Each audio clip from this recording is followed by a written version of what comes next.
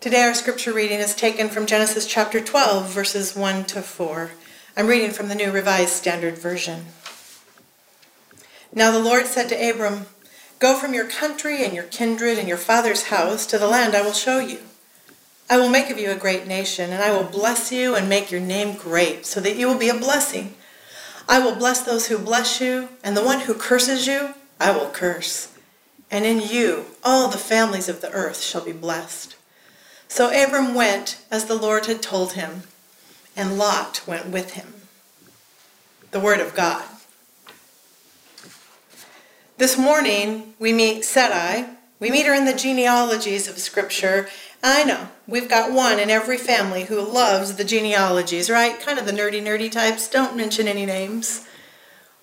The Bible has genealogies. It's like Ancestry.com without all the cool graphs and charts. Well, this is where we meet Sarai. Only don't discard the genealogies too quickly.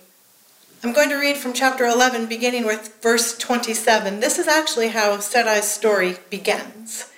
These are the descendants of Terah. Terah was the father of Abram, Nahor, and Haran was the father of Lot. Haran died before his father Terah in the land of his birth, in Ur, in the Chaldeans. Abram and Nahor took wives, and the name of Abram's wife was Sarai, and the name of Nahor's wife was Milcah. She was the daughter of Haran, the father of Milcah and Ushka. Now Sarai was barren, and she had no child. Terah took his son Abram and his grandson Lot, son of Haran, and his daughter-in-law Sarai, and his son Abram's wife. They went out together from Ur of Chaldeans and went to the land of Canaan. But when they came to Haran, they settled there. The days of Terah were 205 years, and Terah died in Haran. Now keep your Bibles open, please. If you have a Bible app or your Bible open, there's no pause here. I know there's a chapter break, verse 12, but there's no break in the story. Chapter 12, verse 1. The verses we just read. Now the Lord said to Abram, "Go from your country and your kindred and your father's house to the land that I show you. I'll make of you a great nation. I will bless you and make your name great, so that you will be the blessing. I will bless those who bless you, and the one who curses you, I will curse. In you all the families of the earth shall be blessed." So Abram went, as the Lord had told him. And we have everything we need here for a great story. It turns out the genealogy people are either simply curious or they love great stories, right? Don't disregard the genealogies too soon, church. For the God of this story has been silent for 10 years.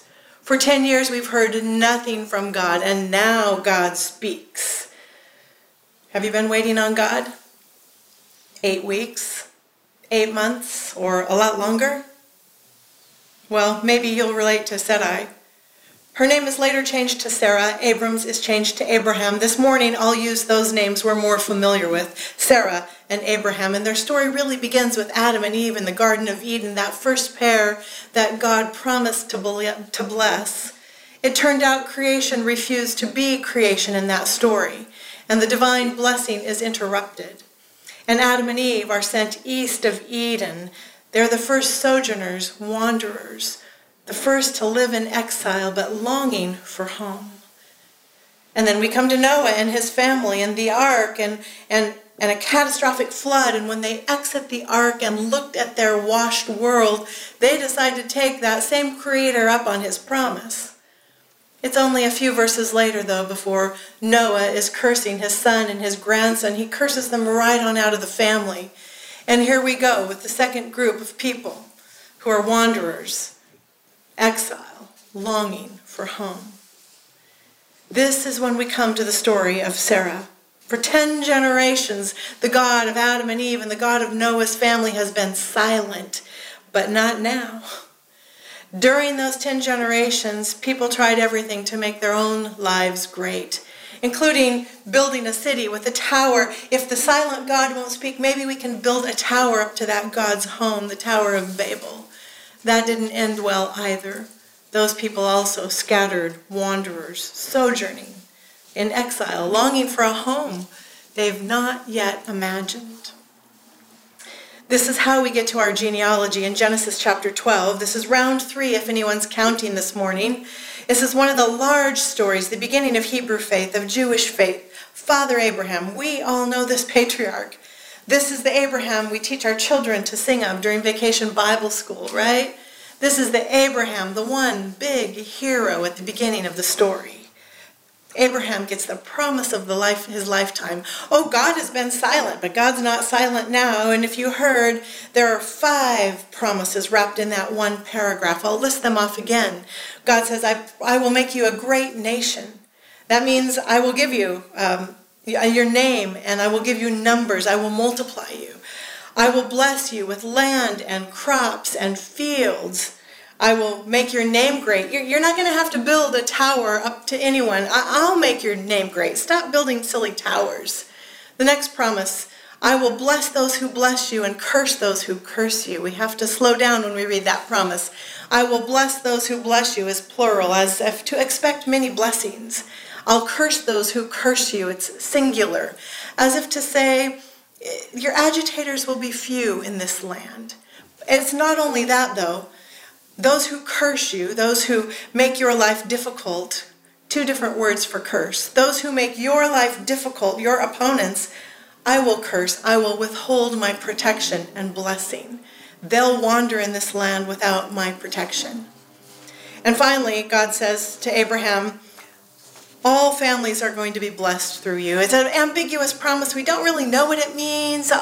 We know it means God has goodwill and generosity towards all of creation, and somehow Abraham's going to be part of this. We have to keep reading the story. Don't really know what that last promise means. But there are 5 promises wrapped all together. The God who was silent is not silent now. Oh, no. The promise, if we listened carefully, it's beyond generous. The promise is unbelievable. The promise is almost a little bit ludicrous, though, and laughable. If a careful reader was reading or a careful listener heard, here's why I would say that. How can the promise be ludicrous and laughable? Well, if we heard this is an old couple and a landless couple and a wandering couple, they've left a cosmopolitan city in Ur. They don't actually have a home yet. God said, I'm taking you to a city. He's given them no directions or map. Canaan, we eventually learn that's where they're headed. I'm going to give you this land, but by the way, there are already people on that land. It would be a big promise if God said, I'm going to give you this land and I'll clear off the people. But God doesn't. I'm going to give you the land, but the land has people on it. Well, you're going to have to deal with that. We have to take the land and the people. The people have to become our neighbors. We have to live with them. We have to get along with them. Really, God? Is that your promise? But keep listening. In Genesis 11, verse 30, we hold still right here and notice also. Verse 30 says, Sarai was barren and she had no child. Either one of those lines is enough. She's barren and she has no child. It's a little bit redundant, right? We get it. It's like saying he's bald and he has no hair. We get it already. It's sad. It's hopeless. Also, she has no parents listed in the genealogy, no family. Sarah wanders into this story with no past and no future. And I hold still in this part of the story this morning with Sarah. God wants to make Abraham great. Give him land. Give him descendants. Give him flocks. Give him fields. Make his name great. Bless all the people through Abraham. And he's given him a wife who appears to make this impossible. What is this promise God's giving Abraham? Is it a bad joke or is it demonic deity? What is it? Sarah seems to be an obstacle in Abram's story. Abram is told to leave everything. Did you hear that? Leave everything. Your father's land, your father's possessions, all of your people. But he takes Lot along, if you heard me read that. It's like he grabs Lot for good measure, kind of like an ace in his pocket, just in case he can't have a big family with Sarah. Is that what's going on? Is this a bad joke? Is this a demonic deity? For a few weeks, we're going to look at stories like this, large sagas of sojourners, wanderers, people who are in exile, people who are on the move. People in exile are displaced, and they're disoriented. Scripture will use the word exile to represent all of these people and will describe exile with words like wilderness and hardship and famine and trouble. One author says we should notice that we're on a pilgrimage, not a picnic. We're pilgrims, not picnickers. Pilgrim people who live in exile, people who are away from home, people who are disconnected from their familiar. When we read these stories in the Bible, when we consider the Bible as a whole, actually, we learn that exile is the human condition. Physical exiles, spiritual exiles, theological exiles, relational exiles. We can have emotional exiles. We can have exiles of our own making. Exile stories, they're really displacement stories. In 2020, we have a tiny taste of this, don't we, right? When our rhythms are interrupted, when they're not only threatened, but they seem to evaporate, we get a little anxious too, right? Last week when we asked some of the kids of the congregation to tell us what it's been like sheltering at home, they sent in some videos, and we learned that our kids are, well, they're missing their friends, and they're eating, and they're playing games with their family, and they're eating, and they're doing puzzles, and they're eating, and they're doing homework, and they're eating. And it was this one first grader, Nehemiah, who caught my attention. Listen to her explanation of sheltering at home. So, we're going to talk about what am I doing to home. We're going to, we're going on Zoom all the time. It's a new normal thing, but we have to, do some stuff. We have to do all this stuff to go on Zoom. It's pretty hard, and we have to do a lot of layers to, go on Zoom. And, Yeah, we feel your pain, Nehemiah. Zoom is not our friend. Tell the truth. See, we long to be settled. We long to have rituals and rhythms. We long to put our roots down deep. We long to have planned lives, not chaos. If we could choose, you and me, we choose the predictable and the planned, not the uncertain and the chaotic. This is what we learn from sojourning stories, from those who wander and those who journey. We struggle. And there seems to be this gap between what God promises and the reality that we live, the gap between what God promises and where we live, and we will be tempted in this gap to solve our own problems. We'll struggle between faith and unfaith, between taking God at God's word and doing it on our own. Will God keep God's word? Can Abraham and Sarah actually trust this God? Is it time to build another tower yet? Should we go and gather all of the supplies?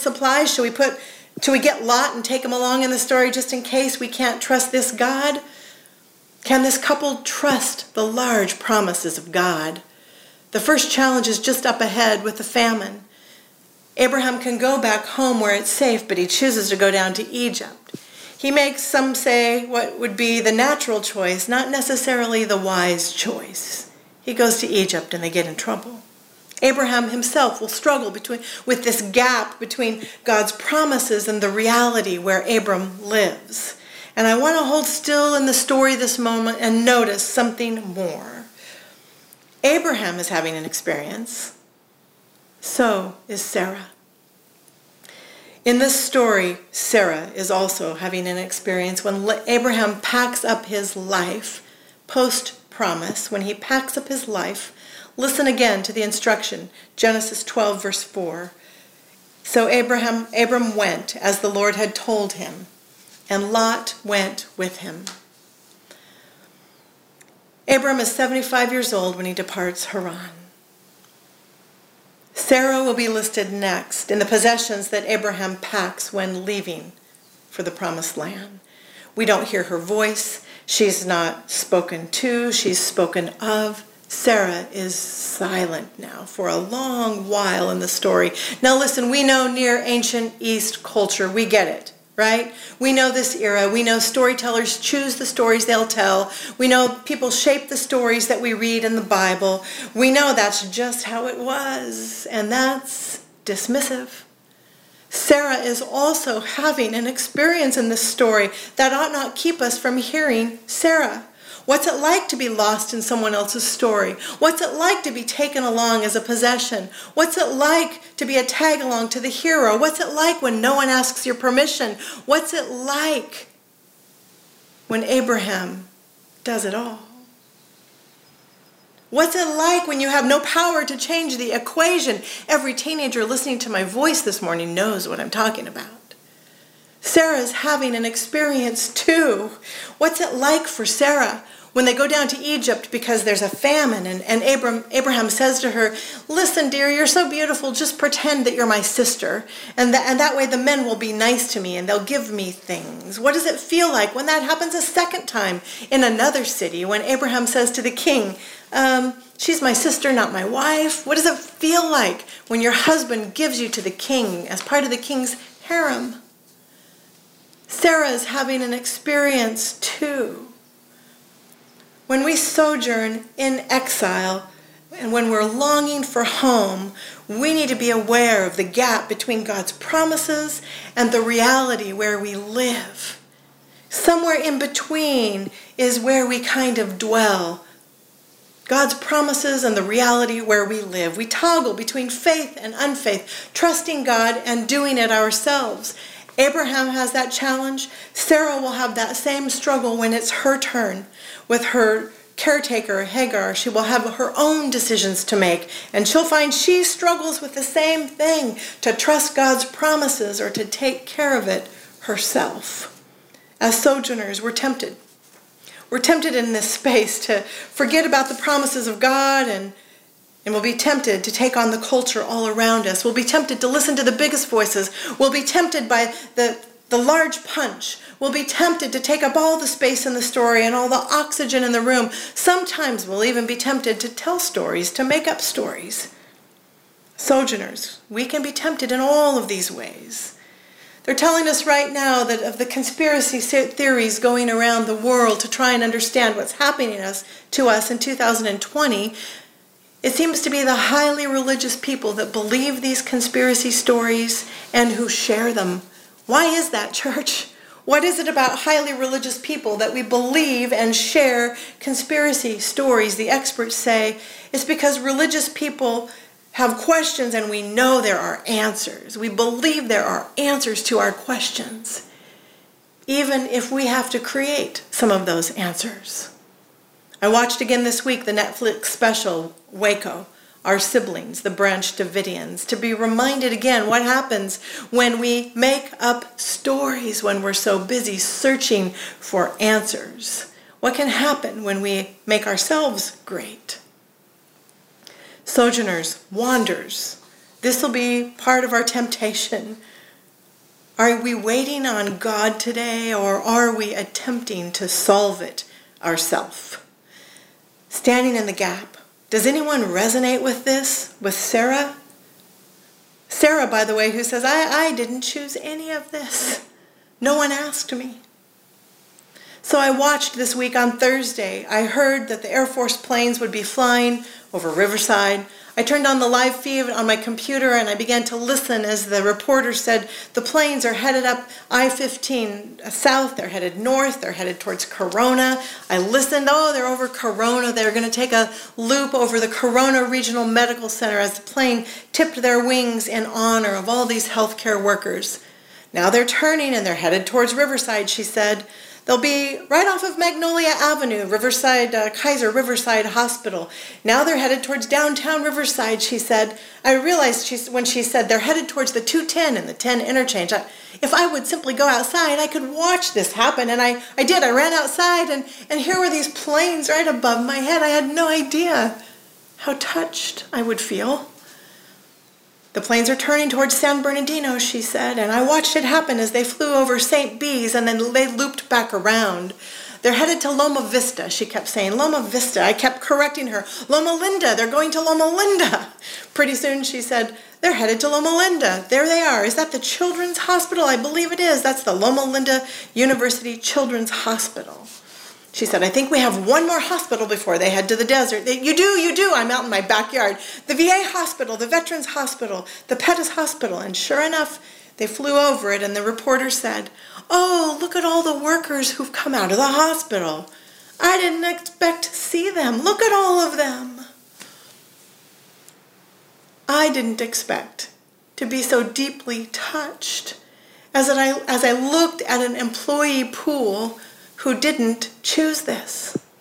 No one asked them. No one asked them if they wanted to interrupt their days and step into the chaos.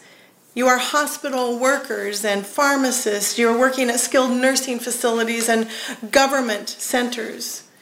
You're working in grocery stores and gas stations and yes, pharmacies and emergency stations all across the city and the county. No one asked you. We see you today. We thank you today. Thank you for going out, for gearing up, for getting things done.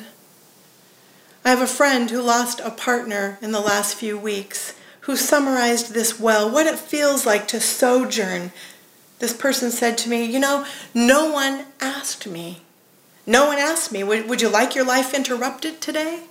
Would you like to have pain like you've never endured before?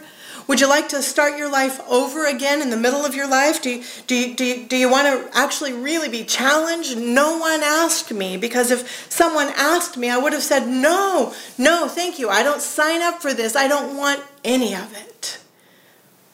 Maybe someone's listening today who resonates with my friend. Nobody asked me. Nobody asked us. Do we want this in 2020? I mean, are we really going to cancel summer? There's no Hollywood Bowl.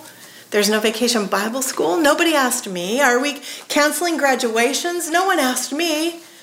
Are we canceling celebrations and parties and lifetime achievements because nobody asked me? Are we canceling weddings?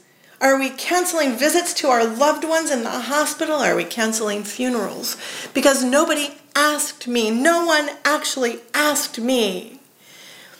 In the Christian journey, this is when we tell people, well, simply trust the promises of God, cling to the promises of God, stand on the promises we say, lean on those everlasting arms. I'm going to tell you, church, that I'm not very good at this Christian speak. I don't actually know what it means to cling to the promises of God.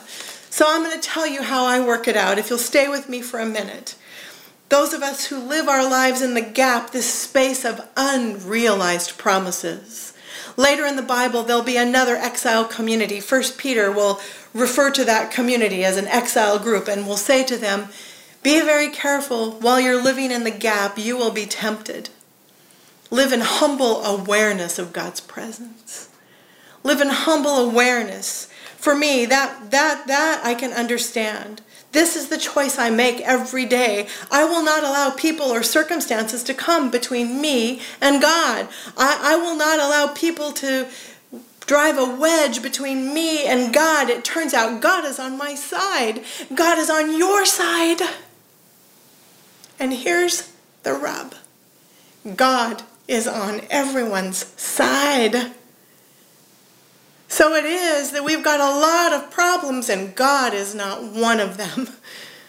This is what it means to me when we say cling to the promises of God. Will God keep those large and looming promises from Abraham and Sarah? Is God capable of doing what God says? Sojourners, wanderers, people who live in exile, so many of us who wander in this world. I will not let God become one of my problems. I'm hanging on to God.